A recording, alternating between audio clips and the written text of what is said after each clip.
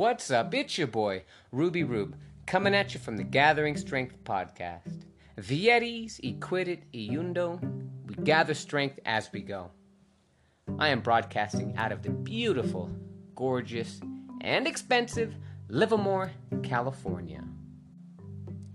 You know that when you tune into my podcast, your boy Ruby Rube wants you to have that buff body, that buff mind, that buff spirit, and that buff bank.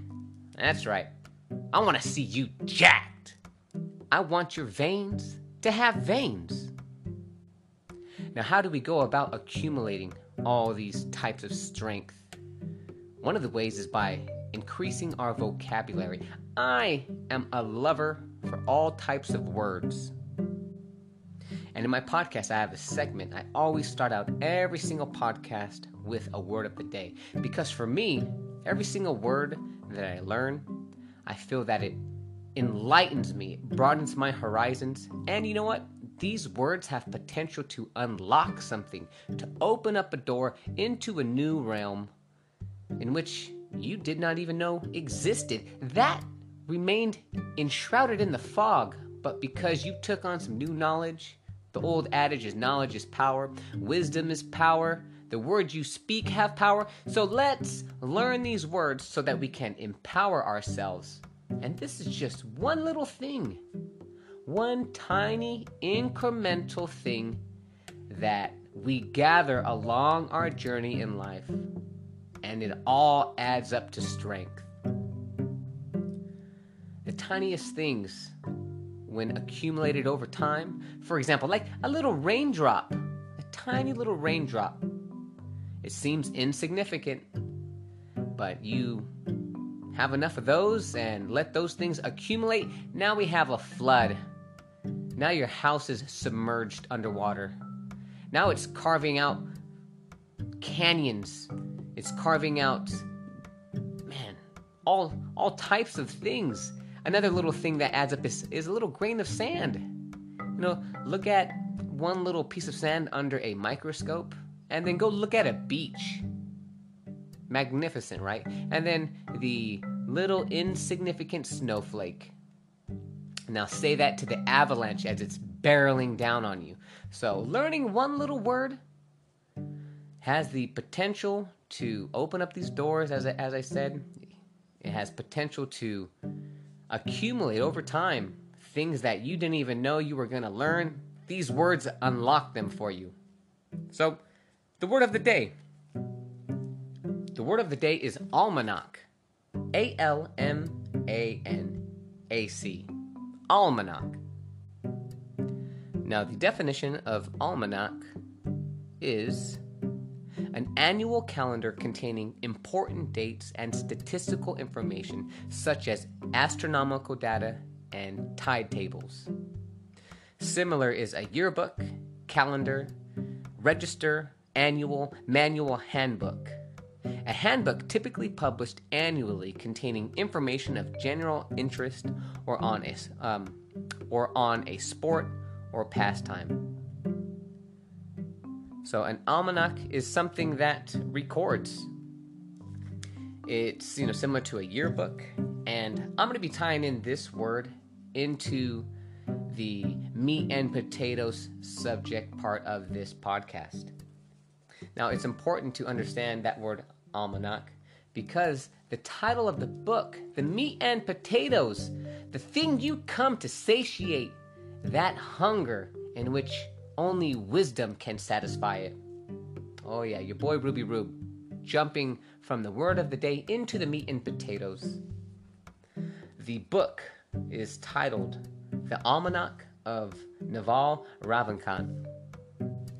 Now, who is Naval Ravikant, and why would you want to listen to that guy? Well, man, this guy knows what he's talking about.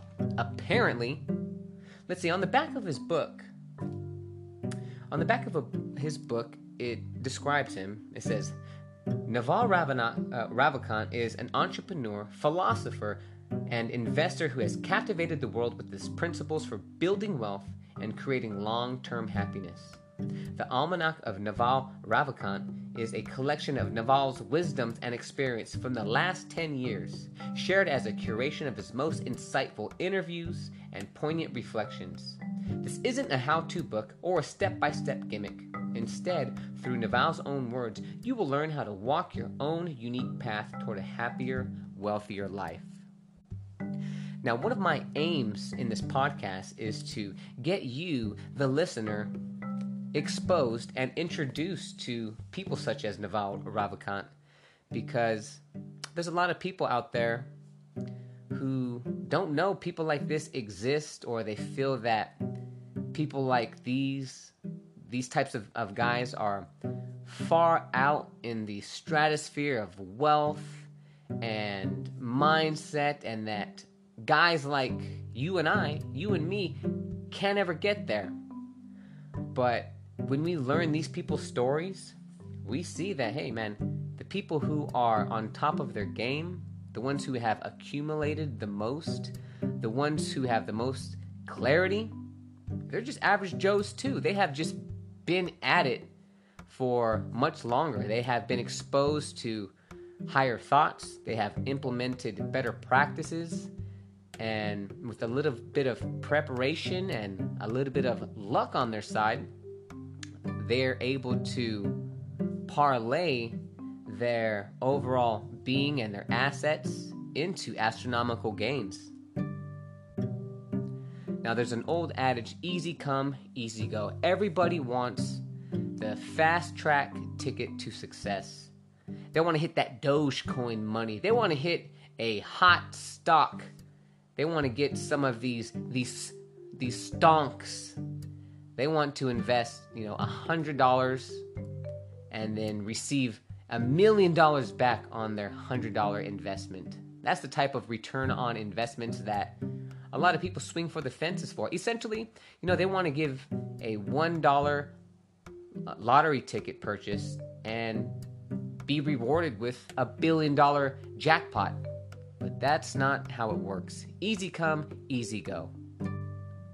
And guess what, people? If you did happen to win the lottery and you have poor financial practices and you have zero discipline and you are lazy, incompetent, and you have no goals, you have no direction, what do you think all that money is going to do for you? Sure, yeah, you know what? It's going to be fun for a little while. You're going to have the jet skis. You're going to have the access to everything. You're going to be potentially kicking it with Justin Bieber and Kanye, if that is the type of company you are set out to hang out with.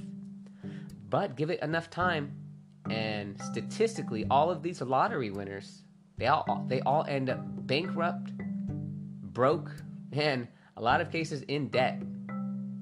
So we have to be able to manage the things that we have now so that when we do come into bigger pockets, we have the discipline, the financial intelligence, and a firm foundation of the highest values and virtues.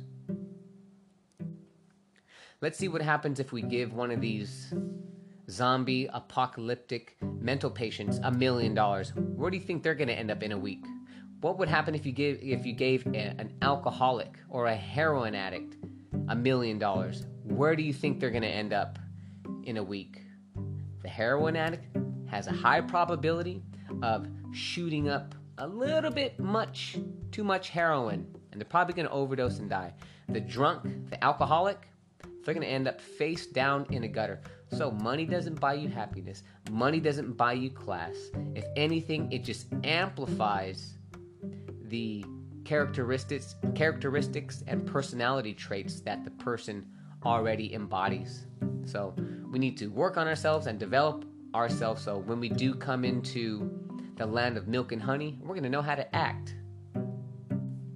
Now, I read this book maybe like a year and a half ago. And I go through all my books with a highlighter because I want to be able to quickly flip through a book and go to a highlighted section, and the Ruben of the past took care of the Ruben in the future by highlighting this stuff. So, hey, now I can just quickly jump to the gold nuggets, to the meat and potatoes, to the brass tacks. And I don't have to waste my time sorting through all the malarkey, because you know what? Not every single word in every single book is going to be of the highest value. Sometimes there's a lot of filler, there's a lot of fluff. And when you go through your books with a highlighter, it'll just take you to the most poignant, to the most profound, to the gravitas, to the heaviest parts of the book. So what I'm going to do right now, I'm going to take my book and I'm just going to shuffle to a page and see what your boy Ruby Rube found interesting. What did the Ruben of the past find interesting in this book where it compelled me to take out my highlighter and highlight that sentence? So let's see what we got. All right, here we go. Try this on for a size. So once again, this book is a collection of his interviews, his podcast, some tweets even, and once again, the Almanack of Naval Ravikant. This is kind of like a yearbook for him, where it's just a bunch of insightful excerpts from his life, taken from all over the place. So right here, mira, ven aquí, listen, mijo. All right, right here. It says, to have a peace of mind, you have to have peace of body first. This taught me the power of habits. I started realizing it's all about habits. At any given time, I'm either trying to pick up a good habit or discard a previous bad habit. It takes time.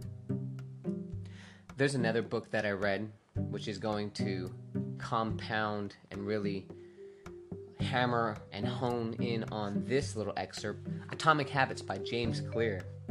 And Atomic Habits, that book is all about the psychological process proven by psychology, by science, a whole bunch of facts based on how habits are formed. I think you have the cue, you have the trigger, the cue, the response, and the reward. Every single time. That is how habits are formed. So Naval Ravikant is doubling down. So I heard one thing about habits from one book, and I heard another thing about habits from this book. So there's two successful guys talking about habits. So what that says to me is that, hey, Ruby Rube, you might want to take inventory of your habits, because these guys who are at the top of their game, these super bright, intelligent, successful guys, hey, they're taking inventory of their habits. And according to Naval Ravikant, he says, this taught me the power of habits. I started realizing it's all about habits. At any given time, I'm either trying to pick up a good habit or discard a previous bad habit. So, what are the good habits that you want to pick up? We all have a better version of ourselves that we could be. When we look at ourselves 5 years from now, we're not. Hopefully, we're not seeing the same person. Because if you're looking at yourself 5 years from now and you are exactly the same, I think that says a lot about your lack of ambition. Now, we all need to have goals. Every single person. That is one of the points of living. There is a word that perfectly describes someone that experiences zero growth. In nature, that is called stagnation. And you know who loves stagnant puddles of water? Mosquitoes.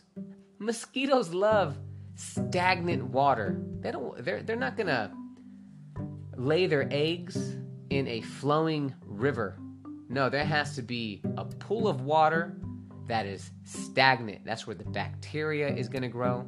That's where the mosquito are going to lay their larvae. That's where they're going to hatch. So if you're looking at yourself and you don't see any change 3 months from now, what do you want to be 3 months from now? What do you want to give that future person, yourself, 3 months from now? If you don't have any goals, I'm going to encourage you.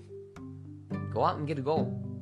A tiny little one. It doesn't need to be huge, but these small daily goals, they add up to big results over time.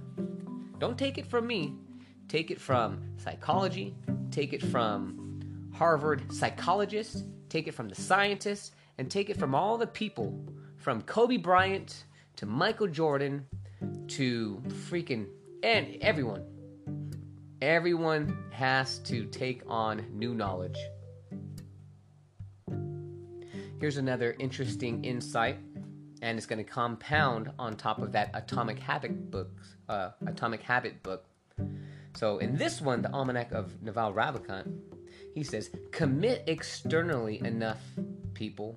For example, if you want to quit smoking, all you have to do is go to everybody you know and say, I quit smoking. I did it. I give you my word.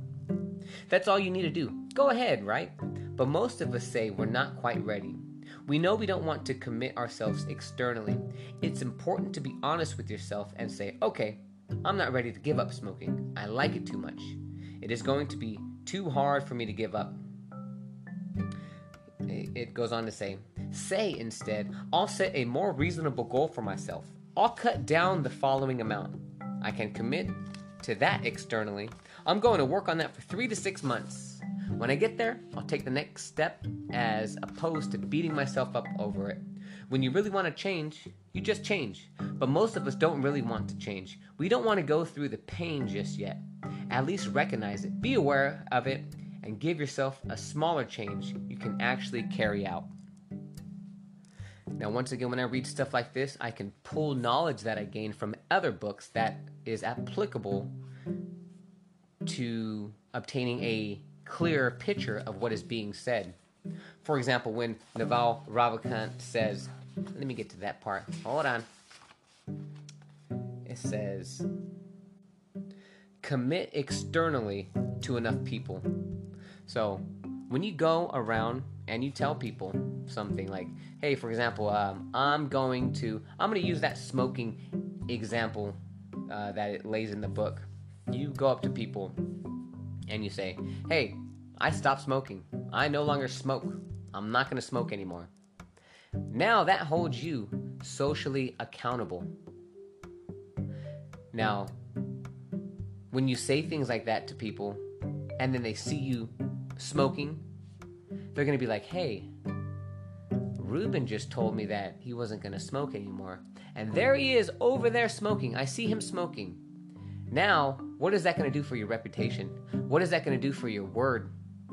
Your word is going to become diminished. Your word is going to be less valuable than if you were to have stuck to your word. If you say that you're going to lose some weight, and then your people see you eating cheeseburgers and actually gaining weight, they're going to be like, man, this guy is all talk and no action. And, you know, they might be your friends, but they're going to look at you a little bit weird.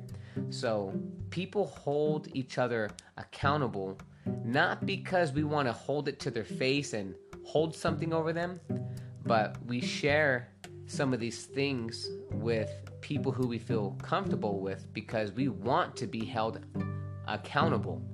And one of the ways to do that, to feel that pressure, is to tell some people, like, hey, I'm gonna do this, I'm gonna do that, and if you don't do it, man, you're not holding up yourself to your own word, and you look like a hypocrite. Nobody wants to be a hypocrite. Another example, when I put some of my desires out there to my own family, I was like, you know what, hey, I'm gonna run a marathon. I've never ran a marathon, but I'm gonna learn how to run a marathon. Now, I told that to my son, and time goes by, and I'm like, yep, son, I signed up for this marathon. Daddy's gonna run a marathon. I'm gonna be running a marathon, let's say September, whatever month. And then September comes, and then my son is going to be like, hey, Dad, didn't you say you were going to run a marathon? And then I'm going to be like, oh, yeah, son, about that. No, Daddy quit. Daddy gave up. Daddy is not a man of his word. So I would encourage you, if you have a high and lofty goal, hey, you know what? Share it with someone whose opinion you hold in high regard. Yeah, just make sure that you're sharing it with someone who is going to be encouraging, and someone who's not going to be poo-pooing on your desires and your goals and your aspirations. Now, when I share that with my son, I want him to look at me in high regard and be able to trust the words that come out of my mouth. Now, when I say I'm going to do something, you can take those words to the bank, and I'm going to do it. So now, one, I have told my son that I'm going to do something. Now I feel that little bit of pressure. But that's going to be just enough pressure and just enough fire to where if that inkling, if that thought should manifest itself like, hey, Ruben, just, you're doing too much. Just give up and quit. He'll love you unconditionally. He will forgive you. But I need to look at myself in the mirror. I'm like, nah, dude, you know what? That's not how I do it. That's not the man who I want to be. And that's not the type of role model that I want to be for my son or anyone in my family. Here's another couple highlighted parts, and it's about exercise. Oh yeah, everybody loves exercise, right? I know your boy Ruby Rube does. And I don't even consider it exercise. I have swapped out that word for training. And if I were Tupac, you know how Tupac has Thug Life tatted on his chest? Your boy Ruby Rube has Train Faux Life. Train Faux Life tatted on my chest. So Naval Ravikant writes, your boy Ruby Rube reads, the harder the workout, the easier the day. He asked the question, what habit would you say most positively impacts your life? The daily morning workout, that has been a complete changer, a game changer. It's made me healthier, younger. It's made me not go out late. It came from one simple thing, which everybody says, I don't have time. Basically, whenever you throw any so-called good habit at somebody, they'll have an excuse for themselves. Usually, the most common is, I don't have time. I don't have time is just another way of saying it's not a priority. What you really have to do is say whether it's a priority or not. If something is your number one priority, then you will do it. That's just the way life works. If you've got a fuzzy basket of 10 or 15 different priorities, you're going to end up getting none of them done. Now, once again, when I read this, I have another book to pull from which validates and vouches for the statement that Naval Ravikant just said. In the book, The 5 a.m. Club, written by Robin Sharma, another high-caliber individual. I did an episode of his book a few episodes back. You can find that in my podcast catalog. It's called The 5 a.m. Club. Now, right here, Naval, he writes, the daily morning workout, that has been a complete game changer. So if it has been a complete game changer for this high-caliber individual, Naval Ravikant, and it has been a complete game changer for Robin Sharma to where he wrote an entire book based upon waking up at 5 a.m. If it's going to work for those guys, what do you think it's going to do for you? If you are in a place of stagnation and you're not experiencing too much growth and you're frustrated over the same old, and you seem like you can't get a break and things aren't going your way, you're going to have to change things up. You're going to have to do some things that you've never done. You're going to have to take on some new information, and you're going to have to put that information that you just recently gained into action. And everything that you start out doing is hard at first, messy in the middle, and then beautiful in the end. Carl Jung, the philosopher and psychologist, he says that the fool is the precursor to the savior. And now what that means is that we all have to be willingly to take on new knowledge where we are going to be be the rookie. We're going to be fumbling through a new task until the mental grooves and the mental pathways are carved in our minds to where we're no longer moving foolishly. We are gaining a rhythm and we're learning the beat. Hey, and now we're dancing.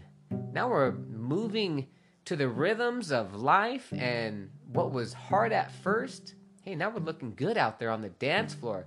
Now we're making moves. Now we're making gains. And once you understand the fundamentals and the principles, hey, now you're making up your own dance moves. That's what it's all about.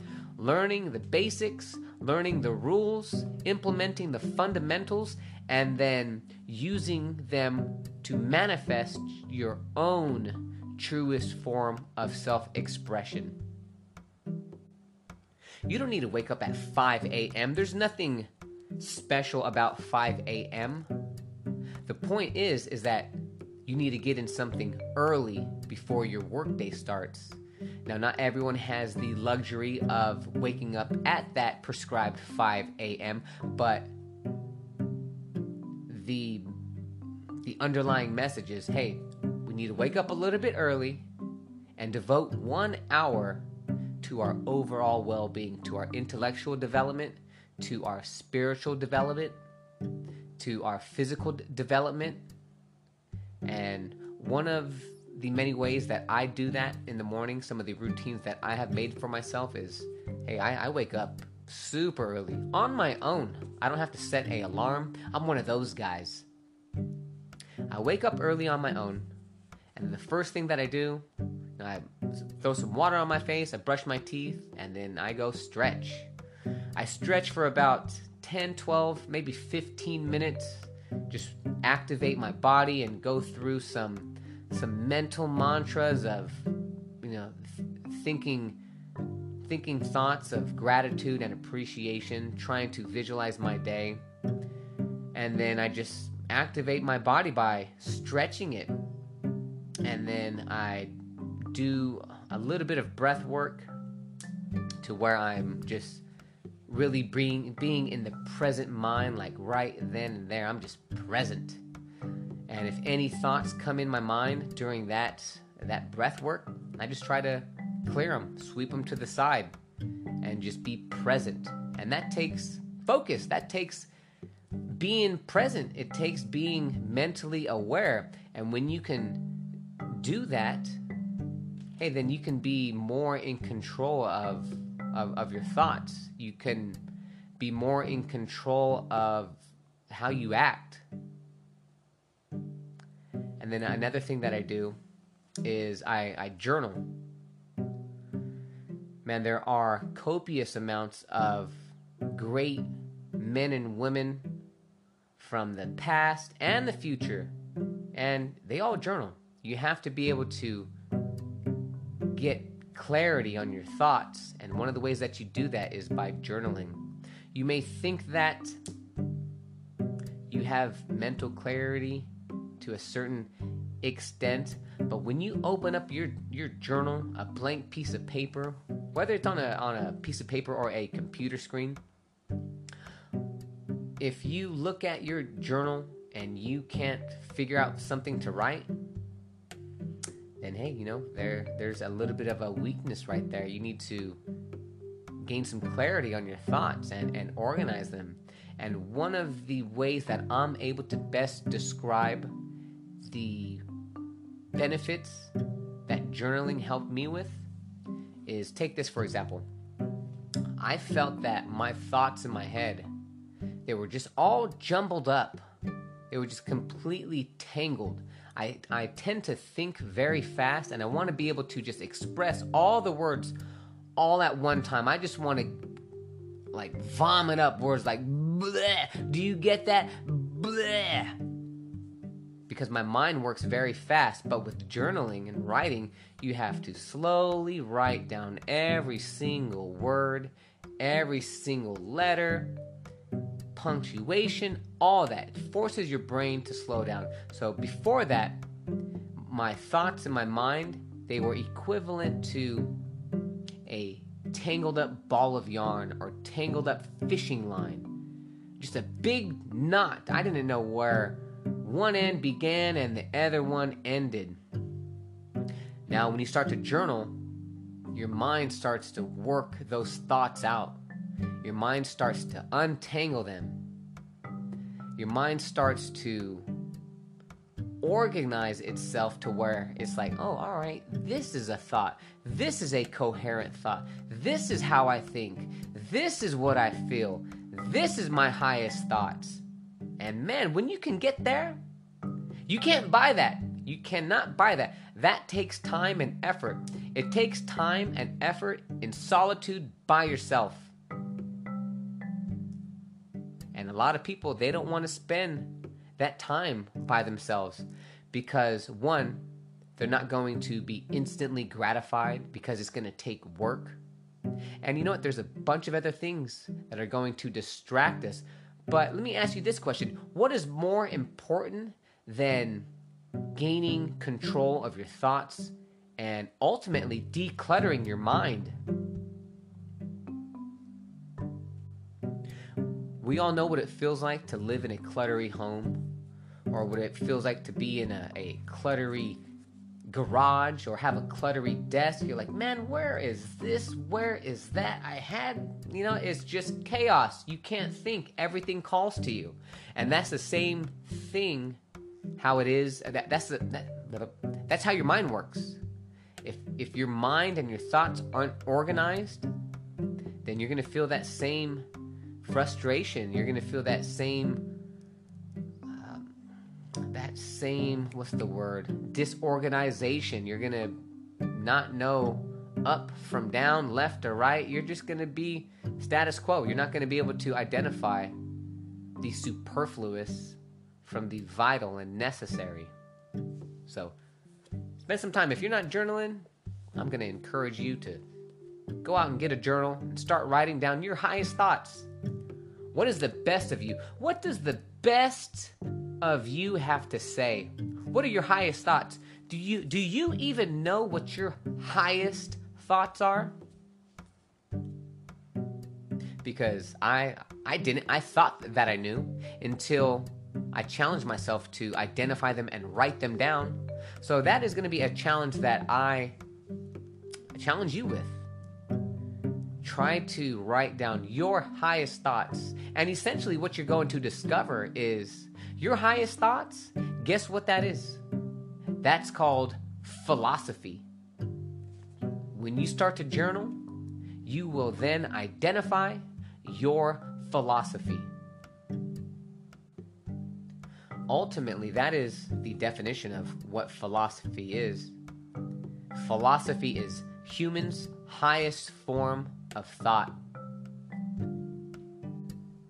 And over time, the greatest philosophers, their words still ring true. And that's why it's so fascinating how a guy such as Seneca or the Apostle Paul or Marcus Aurelius or even Anne Frank or Booker T. Washington, Frederick Douglass, they took the time to identify and write out their highest thoughts.